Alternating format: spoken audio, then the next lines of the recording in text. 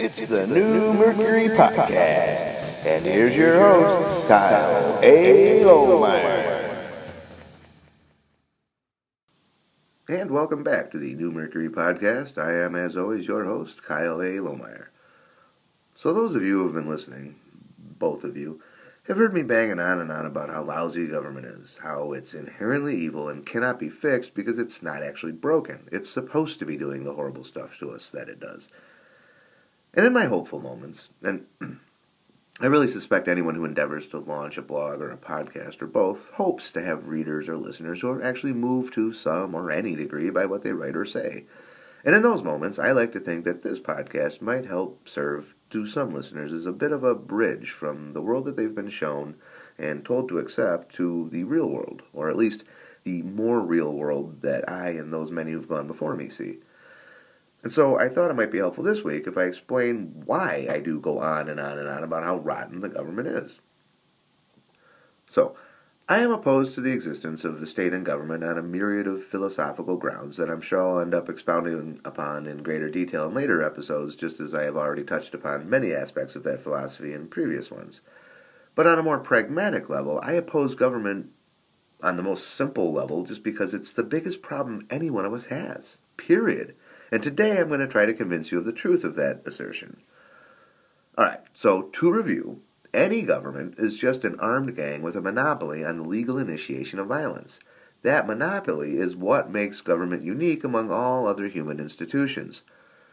Violence then comes to define government, and since threat of violence is at the very heart of every single law government enacts, no matter how benign or helpful or friendly sounding it may seem.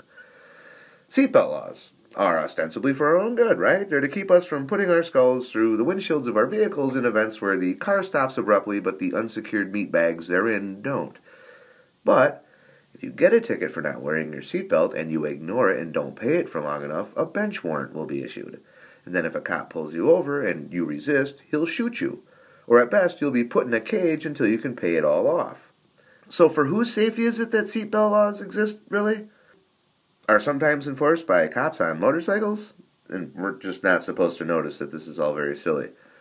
In reality, all traffic laws are just meant to generate revenue for the state and have very little, if anything, to do with public safety. Even drunk driving laws.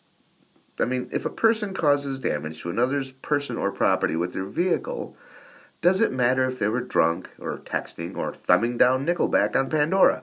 Or what if they're just a typical Central Ohioan who isn't very good at skillfully or conscientiously operating their vehicle in general? It doesn't really make a difference. If your car is wrecked and your leg is broken, does it matter which of those factors contributed to the crash? I mean, you get in a wreck, oh man, what happened? Oh, sorry dude, Nickelback came on my Pandora mix for some reason, I had to thumb it down, I didn't see you there. Oh, it's all good then, bro, Nickelback sucks, hell yeah, you gotta thumb that down. It said nobody ever. And why, oh why, can anyone tell me why the government gets to help itself to such a huge payday because a person caused damage to another person's property or their person with their vehicle while having more than some arbitrarily decided upon limit of alcohol in their bloodstream? Or in most cases, they didn't even harm anyone's person or property, they were just merely intercepted by a police officer who then had them blow over this aforementioned arbitrary limit. And why does the guy thumbing down Nickelback, or just being a Central Ohioan, get off so easy? If they cause damage or injury, they don't face anything like the penalties a drunk driver does. And the government makes nothing like the effort to enforce so-called distracted driving laws the way they go after drunk driving, and that's obviously because of all the money involved in drunk driving. Enforcing drunk driving laws also keeps afloat an entire raft of government agencies and crony-ish private companies that would have no reason to exist were it not for this scam of drunk driving enforcement. And these are the counselors and social workers that run these lock-in programs. You gotta go stay overnight in a hotel and attend these classes and lectures all day to learn what a menace to society you are, and how the government is doing you such a solid by saving you, and potentially others, from yourself. And then they send you a bill for it all. Well, actually, they make you pay that up front. So what should happen in an event where a person injures or damages another's person or property by misusing their vehicle? Restitution. The injured party should be made as whole as possible at the expense of the person causing the injury. And that's basically it, and that's all. The state and its vulture-like cronies don't have a right to collect a payday out of the misfortune of the citizens. Oh, but those fines are a deterrent. Without them, people would get totally hammered and drive around all day, right? I mean, are they a deterrent? Would people do that? There was when I looked up the numbers, I want to say it was 2004 in Michigan, there were just over about 300 people killed in alcohol-related car wrecks. And that is terrible. That's too many. But that same year, the state's various police agencies arrested some 50,000 people for drunk driving offenses. So obviously the laws aren't much of a deterrent. And given the crippling expense and legal ramifications those arrests bring, for whose benefit is it really that the police go out and find and arrest all those people? The state makes a small fortune off each one, so their motivations are pretty clear here. And I know, we all grew up with SAD in school and MAD too, and I'm not saying it's okay to get yourself so intoxicated that you cannot reliably and safely operate a vehicle and then go driving around in a vehicle. I am simply saying that it is not okay for the government to extort the ever-loving hell out of millions of Americans each year in the name of safety theater. And that's what it is. And what I'm saying rankles most of us at a fundamental level because we've all been taught our whole lives that these kind of laws exist for our own good, and they are enforced by the benevolent state, by the kindly officers who are just doing their job, just upholding the law. But it is just theater. You are to feel about as safe as a slave asleep in his shack, the plantation guards all around. Active policing in general is just a government revenue generator. That's it. Obviously, if the huge public safety menace of drunk driving is just a moneymaker, then so too are speeding laws and just about everything else cops do from the moment they roll out of the motor pool at the station house. I mean, it's good enough for ambulances to post up and wait to be summoned, or for firefighters to wait at the station house for the alarm, but then those are actual services. They cost the government money. They'd be a lot more expensive yet if firemen drove those big giant engines and pumper trucks and ladder trucks around all the time looking for fires to put out. Police, though, they need to go out there and, well, police. And it just so happens that everything they police ends up costing the person who's been policed their own money for the service of having been corrected by the state. I love that. Department of Corrections. I mean, that's almost as good as Orwell's Ministry of Love. Anyone know anyone who has spent any significant amount of time in the penal system who's really been corrected? Hell, the majority of people in the system don't need to be corrected as they didn't do anything wrong to begin with. They just happen to have gotten themselves policed while in possession of a plant derivative or similar chemical that the government says they can't have. And just who the hell is the government, really, to tell grown-up human beings what chemicals, organic or otherwise, they can or cannot ingest into their own bodies? Well, I mean, they're the government, so they got this whole apparatus set up to cage you for having those chemicals, so, I mean, that answers that from a strictly pragmatic standpoint. Of course, legality and morality rarely intersect, and they don't here. This is just might making right. By virtue of the fact that the armed gang with a monopoly on violence can cage you, it will, and it does. But, as I've said many times, we each own our own bodies. We obviously have the right to put whatever drugs we want into them. We all do have that right. It's just that the government uses the monopoly on legal violence that defines it to take that right away from us. And that's the whole problem. Government is violence incarnate. Yet, for most of human history, we've spun our wheels trying to figure out how to use systematic violence to bring about a free and just society. We fiddle with and adjust the amounts of violence that get done to who and when and under what circumstances.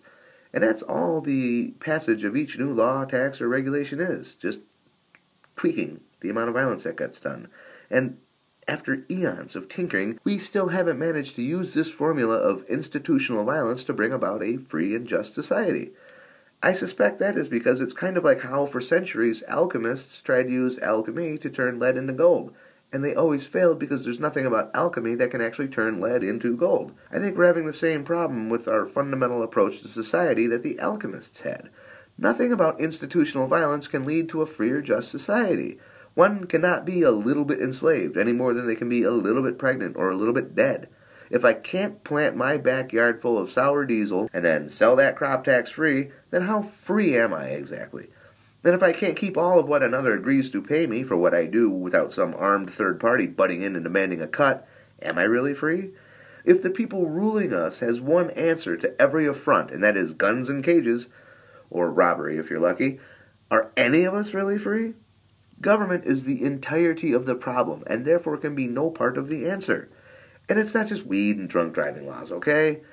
That sounds awfully narrow. It's actually everything. Take the $600 EpiPen, for example. That's every Bernie Sanders supporter's favorite indictment of how capitalism is supposedly so evil.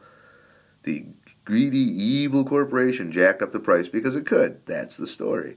And I mean, judgments aside, it's not far wrong. I mean, at least that last part. The prices got jacked up because that company could. And why could it? Well, think about it. An EpiPen, right? It's just this spring-loaded needle and syringe full of a common drug available as a generic, all of that inside of a convenient plastic housing. In a modern, efficient facility, my guess, and I mean this is just a guess, I'm not a manufacturing engineer or anything like that, but there might be, $5 worth of material and labor cost involved in making each unit? Hell, let's say it's 10. I doubt it's that much, but let's just say it is. It's a nice round number. Okay, so under actual laissez-faire capitalism, the very next day after the company making EpiPens rose their price to $600, at least two other companies capable of making those simple little devices would have had competing models out for $300. And by the end of the week, Bic would be owning the market, selling them for $20 a piece and still making back its per unit cost and profits. Under the corporatist oligarchy that is our government, it takes hundreds of thousands of dollars and many months to get a new medical device approved by the FDA. And if it runs afoul of the government's patent protections, well, that's just another whole hassle. So it's not the evil, greedy corporation that is to blame. It's the stupid government's fault for giving them that de facto monopoly to begin with. So, if you have severe allergies and you need to keep an EpiPen handy, the government is one of your biggest problems in life. Hell, if you have any malady, no matter what it is, the government is only making it worse by making it more expensive and problematic to go get treatment for it. Before the government got itself involved in medicine back in the 60s with Medicare and Medicaid, medical care wasn't nearly as expensive as it is now. With each new incursion into the healthcare field by government, costs went up as doctors spend more and more time complying with needless regulations and filling out paperwork. And those doctors don't fill out stupid government forms for free. Those are still billable hours. I think it's pretty easy to see where paying doctors to not provide care but rather fill out forms isn't likely to do anything to bring down the cost of care.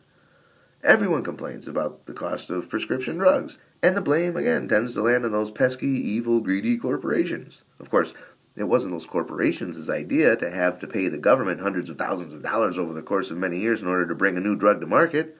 But then, of course, they don't mind the government protecting their patents on those drugs for how many ever years, which, again, only drives up the cost of drugs, too. Oh, I know, the FDA keeps us safe from the toxic snake oil those evil corporations would otherwise be selling us, though, right? I mean, never mind that every drug that the FDA has ever recalled had first been deemed safe and effective by whom? Oh yeah, that very same FDA. But, pay no mind to the fact that private companies tend to rely upon their reputations and repeat customers to survive, and so they don't really have any motivation at all, anyway, to sell anyone a poison disguised as medicine. I mean, that doesn't even begin to make sense.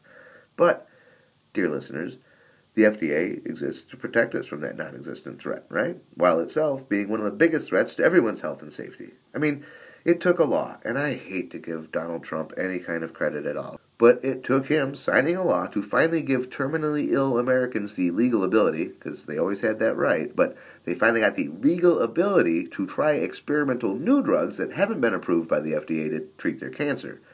See, the FDA was very reluctant to do this because this represents them losing gang turf, and that's no government agency likes to lose gang turf.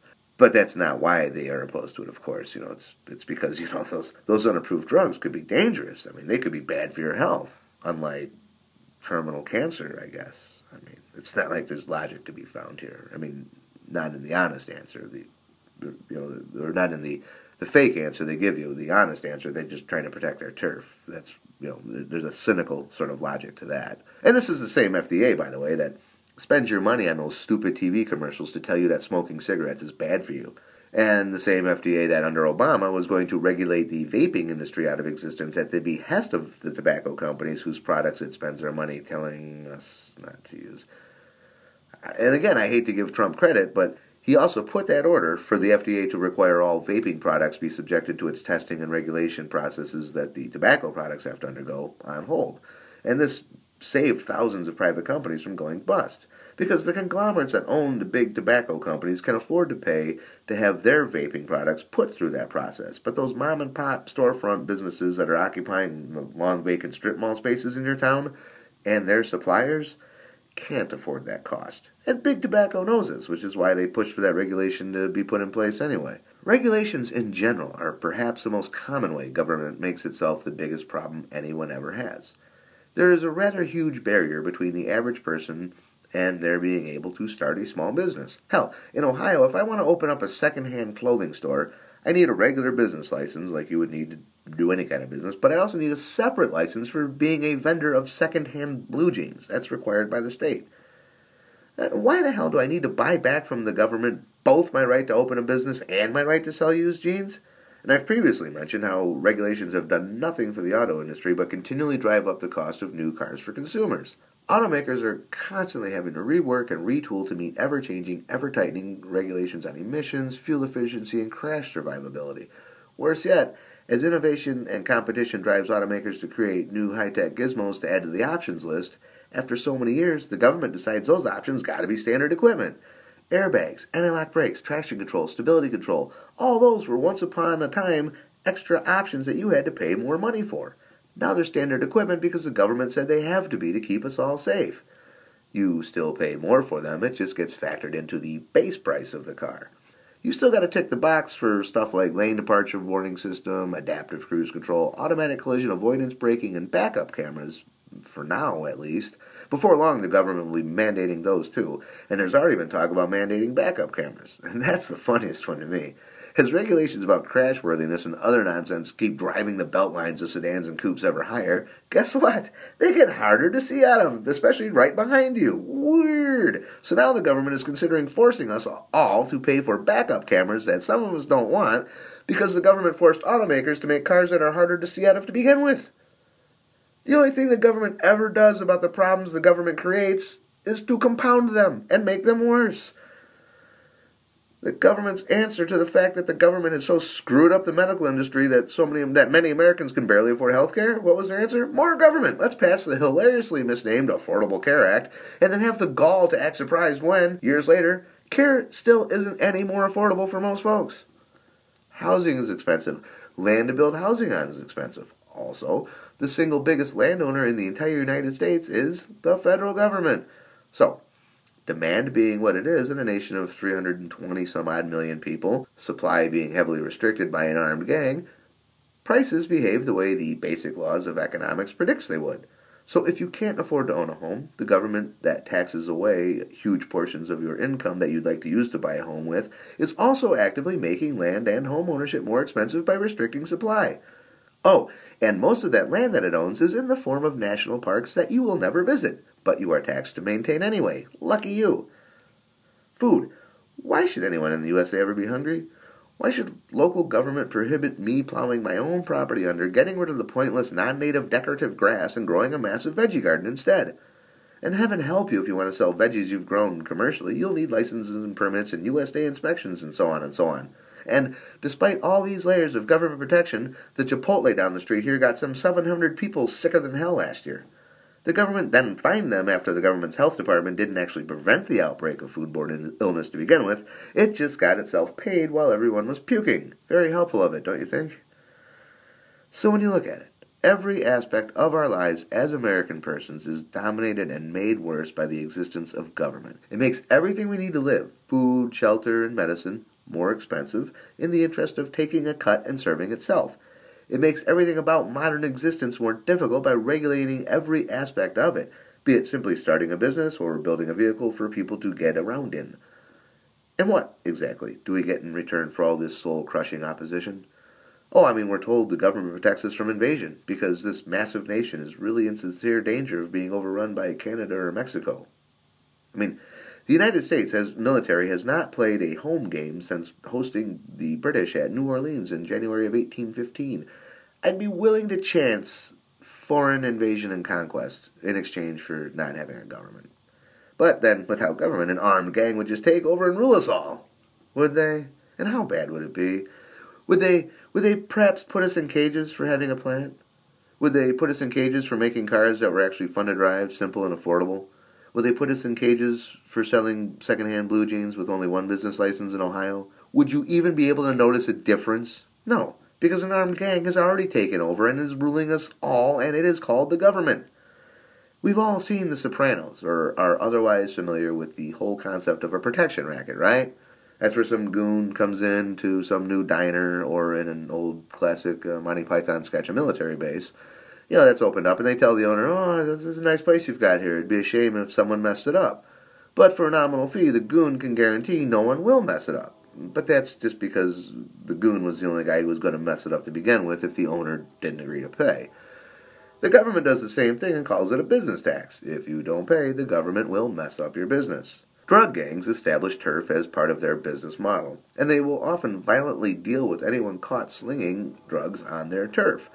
The federal government's drug turf is the entire USA, and if you don't deal with their street-level slingers, Big Pharma, they'll violently deal with you. And many of us voluntarists laugh about it, but it really isn't that funny, the sheer number of cognates that exist between how government operates and how an organized crime syndicate operates. I mean, the similarities are striking and so numerous, and I only gave you two, but it's just impossible to deny. And really, this shouldn't surprise anyone given that the single biggest similarity between a government and an armed criminal gang. Both operate based solely upon violence. Given that, why would anyone expect these two institutions to behave differently from the other? When we have a government organized no differently than an armed gang is, we should expect it to act like the criminal organization that it is. At least, in my mind, after I filter out the prevailing taboos and superstitions and really think it through, that's how it all looks to me. If the government isn't the single biggest problem you have, it is definitely only making whatever is your biggest problem in life worse. At the very least, it's consistently stealing at least a third of your annual income, and that money is going to go a lot farther towards solving your problems than those of the oligarchs, and it's your property to begin with anyway. Of course, thinking things through like this is the exact sort of behavior that H.L. Mencken pointed out years ago was the sort of behavior that made a person the most dangerous sort of person there can be to his government. So until next time, I encourage all of you to be dangerous.